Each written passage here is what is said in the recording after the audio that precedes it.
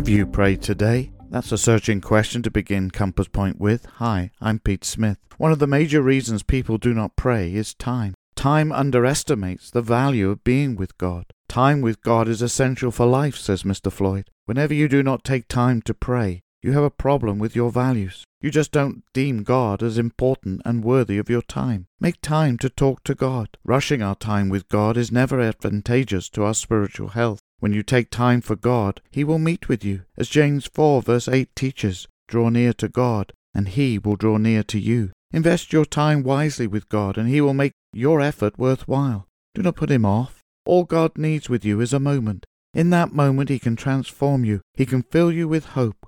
God can do more in a moment than you can do in a lifetime.